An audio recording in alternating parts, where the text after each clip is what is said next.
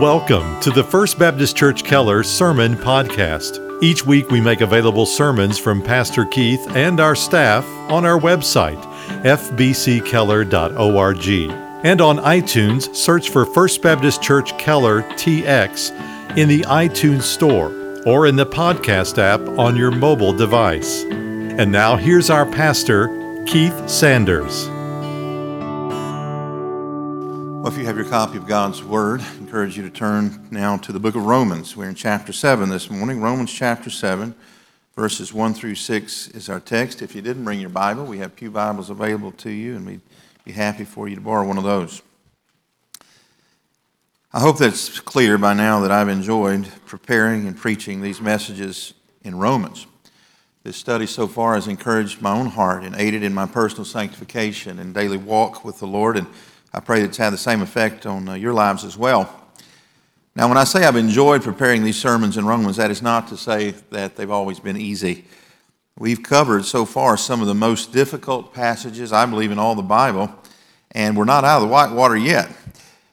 In fact, as we begin chapter 7, we come to a topic that has proven over the centuries to be particularly thorny, and one that I have wrestled with personally for over 30 years as I've studied the Bible and theology, and I'm not completely sure I have it in a headlock yet.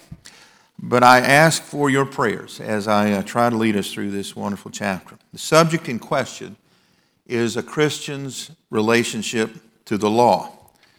And Lord willing, for the next 3 Sundays in Romans, we will tackle that issue. What is the relationship of a believer and the law? Let's begin by reading the first 6 verses of Romans 7. Paul writes, "Or do you not know, brethren, for I am speaking to those who know the law, that the law has jurisdiction over a person as long as he lives. For the married woman is bound by law to her husband while he is living. If her husband dies, she is released from the law concerning her husband. So then, if while her husband is living, she is joined to another man, she shall be called an adulteress.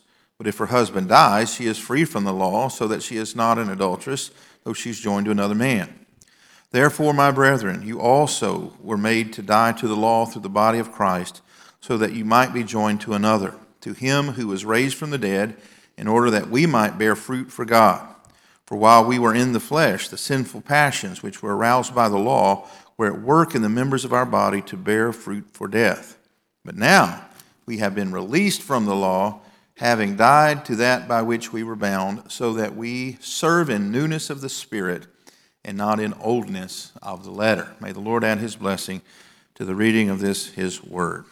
Now, the title of the message today gives away Paul's thesis, his central argument concerning a Christian's relationship to the law. The title of the message is "Free from the Law." We have a hymn in the Baptist hymnal in front of you entitled "Free from the Law." We sang it a lot when I was a younger person. "Free from the law, O happy condition. Jesus hath bled, and there is remission. Cursed by the law and bruised by the fall, Christ has redeemed us once for all." This is the central thesis of chapter 7, free from the law. But what does it mean to be free from the law?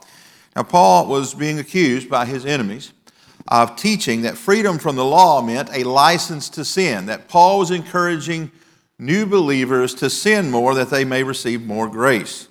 But Paul here is refuting that notion, remember, that we called antinomianism. And in chapter 6, he used an analogy of Roman slavery to explain what happens when a person is born again. That is, he is freed from the dominion or the master which has ruled his life up until that point, and that master is sin. And he's freed now not to sin to his heart's content, but he's free for the first time in his life to obey a new master, Christ. Here in chapter 7, Paul further says that we are not only free from sin, but we are free from the law. Not to violate it, but to obey it. Now, to begin, we need to look at that expression, the law. When I was growing up in the South, when someone used that expression, the law, it referred to a law enforcement officer.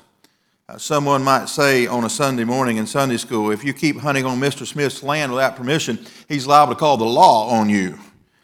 That's not what Paul had in mind here. Now look at verse 7. He says, "Or do you not know, brethren? For I am speaking to those who know the law." Now the difficulty of this passage begins right away. What is Paul referring to here? Law in general, because the Greeks had law as well as the Jews, or specifically the Old Testament law? Well, there in the original Greek text is no article "the." It simply says, "For I'm speaking to those who know law." So I believe in context, though, he's speaking directly to his Jewish brethren. He addresses them that way. But it is applicable to anyone who has any knowledge of how law works in general. So let's begin with a little review and reminder about the purpose of the Old Testament law. It is to be our mirror, isn't it? The law, Paul says, has no ability to save, but like a mirror points out our need of being cleaned. The law is a mirror to our soul that shows us that we are sinful and need a Savior. And so Paul later says that the law is a tutor or a schoolmaster that directs us in the way that we should go, and of course that way is to the cross, to Christ. Paul said here in Romans, one of the purposes of the law is to close our mouth, that every mouth may be stopped. That is, when the Lord says we are all without excuse, no one can rightly say, but I have an exception, because no one is accepted. According to Romans 3:23, all have sinned and fall short of the glory of God.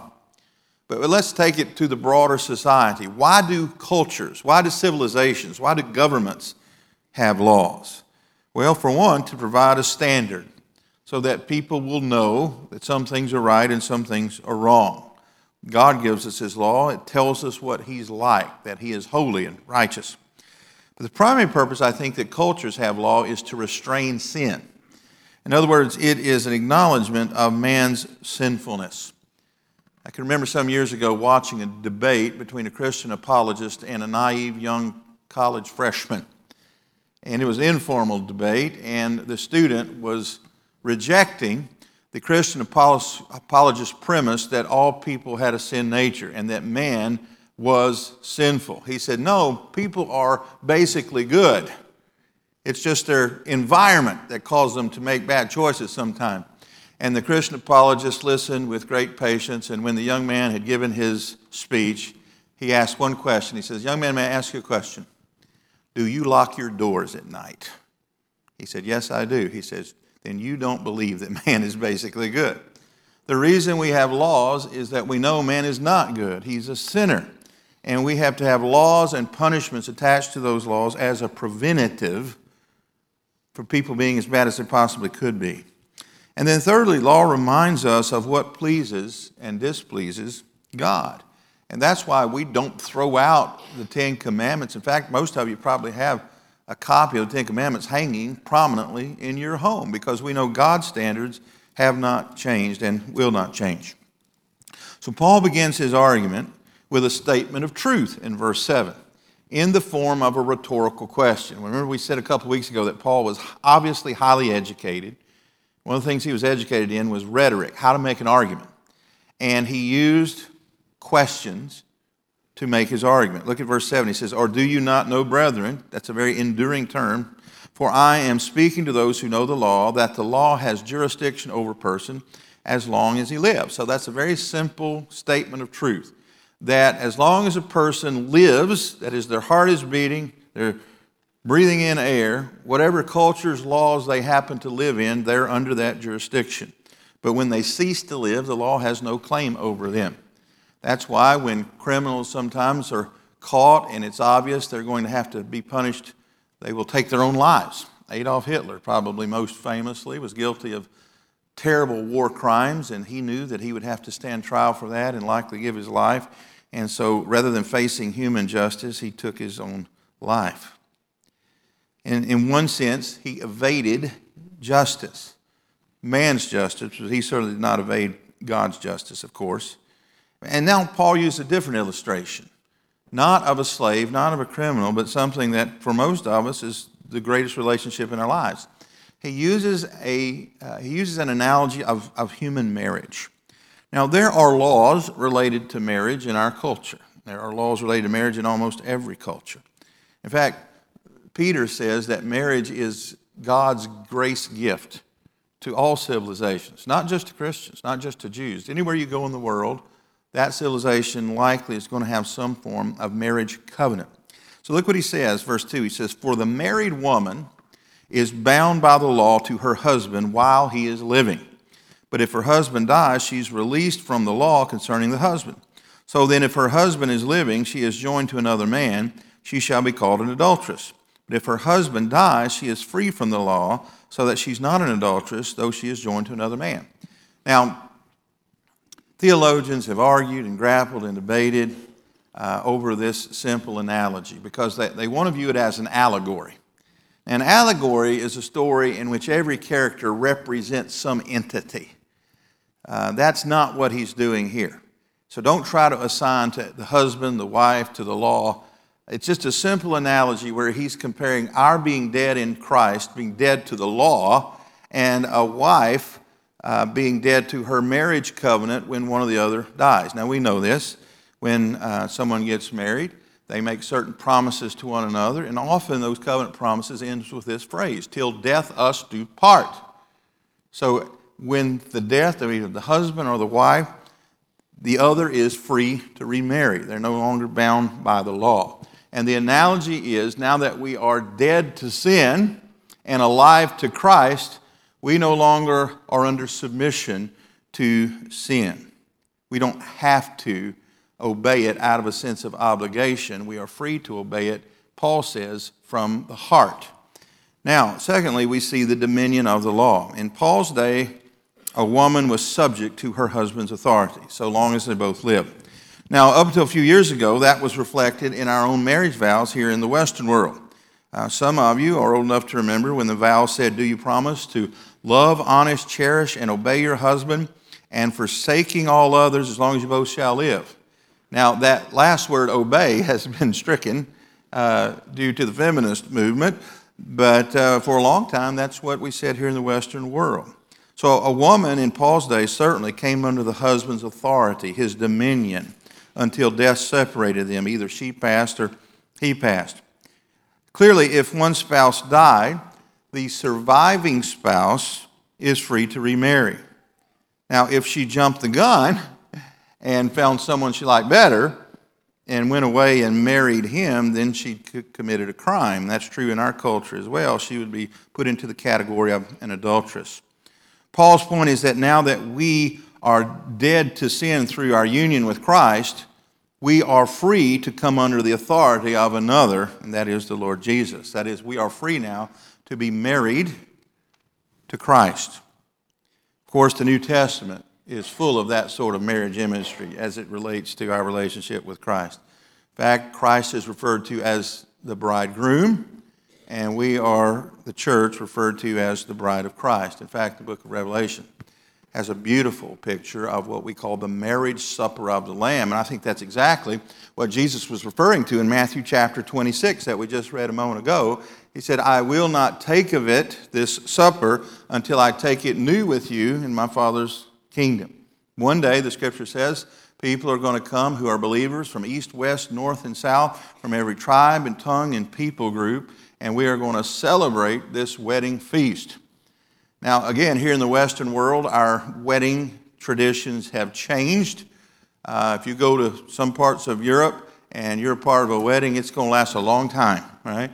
There's a long ceremony and then even longer wedding celebration. Sometimes went on for days and days. And today we say a few words, and in our case, we have some punch and breath mints, and out the door we go. But in that day, it was a huge celebration. I take that that's what it's going to be in heaven at the marriage supper of the Lamb. So the point Paul's making is this. We were obligated and under the dominion and authority of sin before we were born again. But now that we're born again, we're dead to sin and we're free to be joined to a new spouse, the Lord Jesus Christ, and we voluntarily then come under his authority. Listen again what he says in verse 4. Therefore, my brethren, you also were made to die to the law through the body of Christ, so that you may be joined to another, that's marriage language, to him who was raised from the dead, in order that you might bear fruit for God. Well, let's talk about that fruit. You know that one of the purposes that God designed marriage for was to reproduce the population. And that's what he means when he says to bear fruit. What was the fruit of that first marriage, our relationship to the law? Well, it was in the flesh, wasn't it? It was in our old Adamic nature. The law, which was given by God, was good. Now, Paul's going to talk about that more later. Don't get the idea that I'm saying that the law that God gave, the old covenant, was bad or sinful in some ways. But it was never the purpose of the old covenant to save anyone. All of the Old Testament sacrifices look forward in time to that coming Savior who would be the once for all sacrifice, as the book of Hebrews says, that never has to be repeated. So the law was given by God and therefore good, but one of the effects of the law, because we are so sinful, is that our appetite for sin, believe it or not, was aroused by the law. You all can relate to this if you just go back in your mind to your childhood. Mom comes home from the grocery store and she says, now I'm going out for an hour. Don't you dare eat those cookies that are in the pantry. And you think to yourself, I didn't know we had cookies in the pantry until Mom just told me that, but now I must have one. Well, that is the effect of the law. God says, thou shalt not steal, and what's it make you want to do in your sinful flesh? Makes you want to steal. Thou shalt not lie. You want to tell a lie. That is, we always want to do that which is forbidden. In fact, the first sin that Adam committed, we often call the forbidden fruit, right? God says, you have this wonderful playground in which to live and have dominion on, and the only rule is you can't eat of this one particular tree that's in the midst of the garden. And Eve made a beeline for that tree, right? And we've been doing it ever since. We want that which is forbidden. That's what Paul means when he says the law aroused his sinful passion. So what is the end result of that? What is the fruit of our submission to the law? Well, it is sin. And sin, of course, leads to death. The wages of sin is death, Romans 6:23 says. But the gift of God is eternal life in Christ Jesus. So we've seen now the law and how once we were subjected to it. And remember, it's just the two ways of saying the same thing. Last time in chapter 6, he said we were under the dominion or the kingdom. We were the slave to sin. And we've been transferred to the kingdom of God's dear Son, and we're free to obey. Now he's making another analogy of marriage. We were married to sin and our sin nature, but now that we're dead to it through union with Christ, we are free now to marry another, Christ, and to serve Him and to bear fruit for Him. So the fruit that the law's dominion produced before we were saved is sin, and the result of sin is death. Now let's contrast the law with grace. That's what Paul does throughout the book of Romans. He's contrasting law with grace. Remember, we said we are no longer under the law, but we are under grace. Paul's enemies heard him say that, and they said, aha, you're saying since we're not under the law is unimportant, it's to be set aside, and we should violate it as much as we want without consequence. Paul says, no, that's not at all what I'm saying. And so let's look at what he does say, what he is meaning. First of all, the purposes of grace. You know that our doctrinal statement here at First Baptist Keller is called the Baptist Faith and Message. And the Baptist Faith and Message in Article 5 has an article on the purposes of God's grace, and this is what it says. Election is the gracious purpose of God, according to which He regenerates, justifies, sanctifies, and glorifies sinners. So when God chooses a person for salvation, here are some of the benefits. Number one, He regenerates them. That means gives them new life. They're born again. He justifies them. He declares them forgiven, never going to bring those sins up against them again. He sanctifies them. That's what this chapter is about, sanctification. That is, He makes them holy over a lifetime. He separates them from sin. And the end of sanctification, that is the ultimate end of sanctification, is glorification. When we are free not only from the penalty and power of sin, but the very presence of sin. But we're talking about sanctification in the context today. And so our Baptist Faith and Message teaches that one of the reasons that God saves us, one of the primary reasons He saves us, is to sanctify us. That is to make us practically righteous and holy. This entire section of Romans is about sanctification. So we can rightly say that God saved us to make us holy. So that is the purpose of grace. The purpose of the law was to show us we aren't holy, to hold a mirror up to us to keep us from being as bad as we possibly could be, knowing it had no ability to change our heart. Grace, on the other hand's purpose is to change us and transform us and make us practically righteous. And so that's the fruit, the purpose of grace. Secondly, we see the dominion of grace. Listen to what he says. Now that we are dead to sin. Paul says that's a given. If you're truly saved, that is your new relationship to sin. You are dead to it. We picture that through baptism by going under the water, dead to sin, raised to walk in newness of life. Because we are dead to sin, we're now free to remarry. We are free to also produce fruit through that union with a new bridegroom, that is Christ. Not as a burden or sense of fearful obligation, but out of love. But now we have been released from the law, having died to that to which we were bound, so that we serve in newness of the Spirit and not oldness of the letter. You see, in Jesus' day, the Pharisees were working real hard to obey the law, right? And what did Jesus say about them? He says, these people honor me with their lips, but their heart is far from me. It's possible to externally give the appearance of law-keeping, but God has always been much more concerned about your motive, your heart, than he is the externals of the law. When I say always, you go all the way back to the Old Testament when he says man looks on outward appearances, but God judges what? The heart. And so regeneration is when there is a heart change, so that now you are free and have the ability to serve a new master in a new way. Not, he says, according to the letter, that is, not out of obligation or fear, but in newness of the Spirit. Now, you'll notice that word Spirit starts with a capital letter. Now, what does that tell you? Through the Holy Spirit. What did Jesus say to his disciples? That he was going away, but he would not leave them as orphans, that he was sending them a comforter. He was sending the Holy Spirit. In fact, he had told them to go and wait after his ascension in Jerusalem in the upper room until the Holy Spirit came with power. And of course, Acts chapter 2 records when that happened. And that was when the day of Pentecost came. It was the birthday of the church. And since that moment, every true believer at the moment of regeneration is infilled and has permanently the indwelling presence of the Holy Spirit. And so we strive to please our new spouse, Christ, not out of fear, not out of contractual obligation, but out of love, as the Spirit sheds God's love abroad in our hearts. So the Holy Spirit enables believers to serve and please Christ out of a heart of gratitude and love, not a burden, but a joy. Now, Jesus hated the fact that the Pharisees set harsh burdens upon the people as it related to a lot of things, especially the Sabbath. He said that the Sabbath was made for man, not made for the Sabbath, but the Pharisees kept adding burdens and regulations and all this minutia of law until people began to dread the Sabbath. And Jesus hated that, and he rebuked them for it. Jesus doesn't put burdens upon us.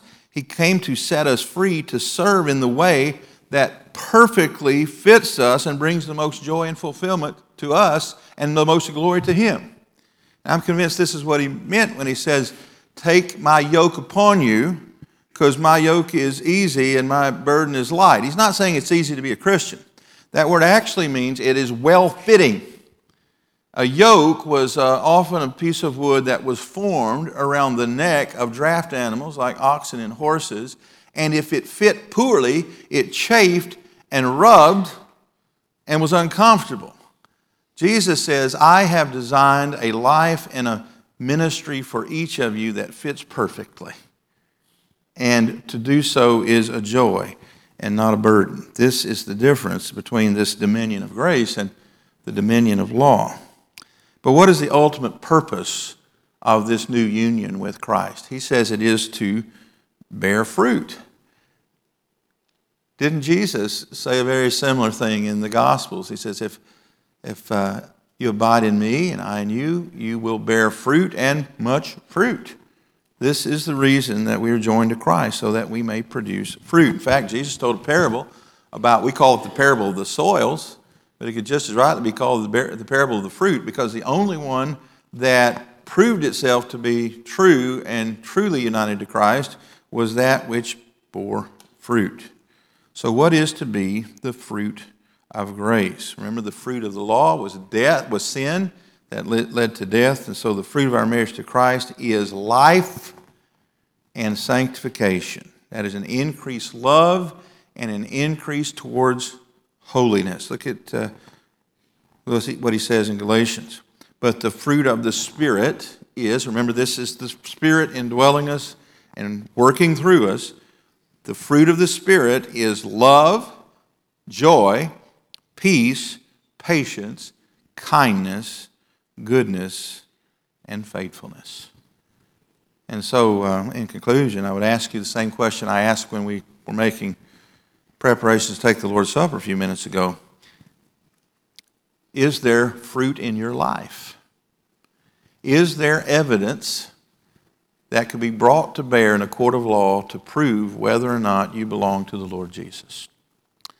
You say, well, Pastor, I remember a time when I was a child, Vacation Bible School, the pastor asked us to raise our hand if we wanted to go to heaven.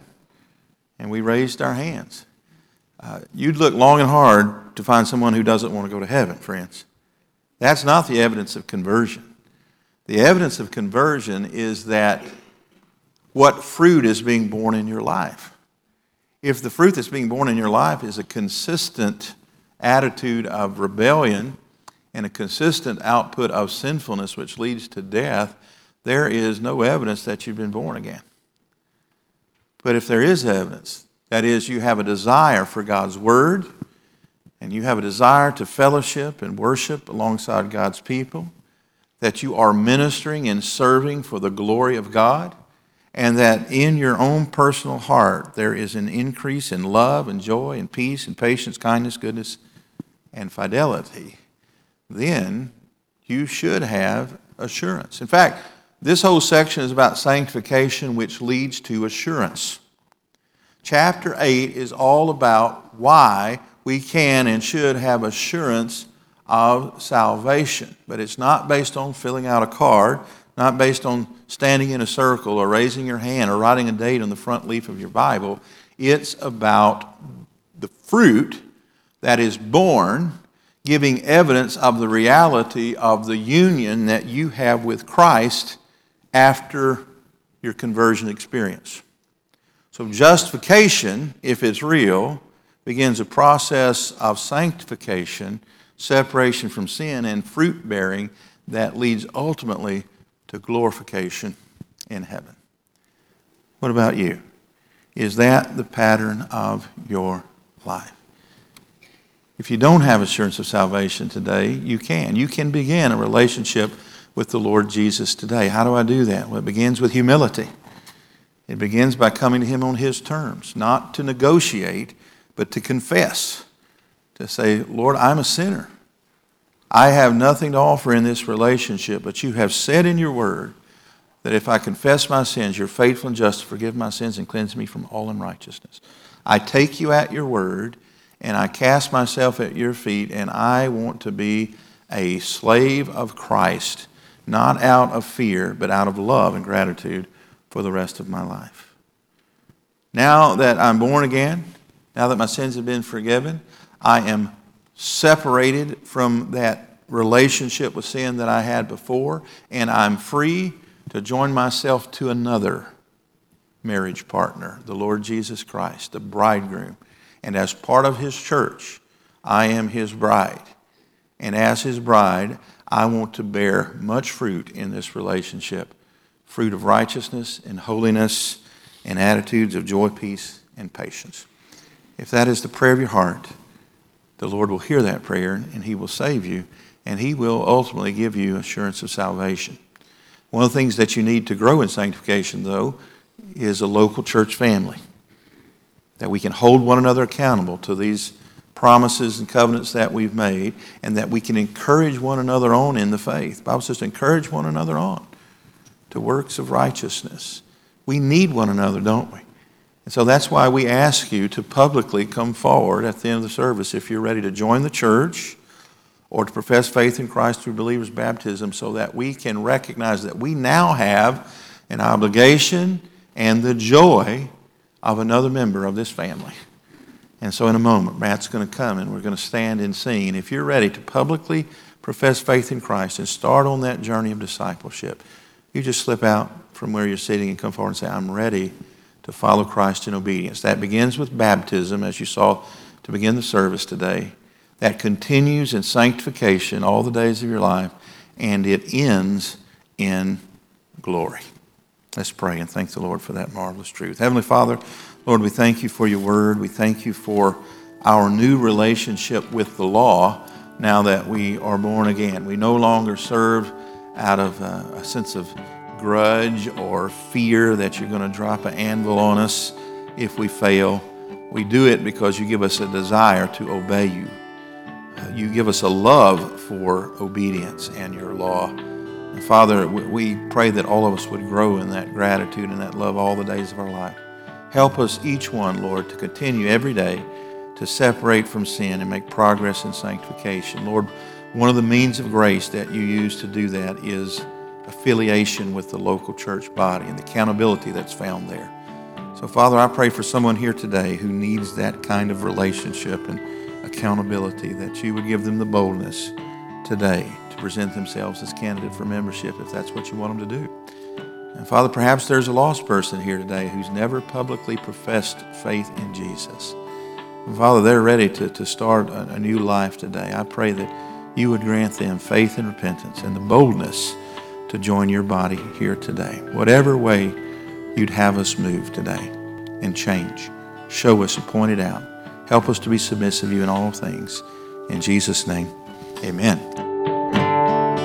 Thank you again for listening to our broadcast.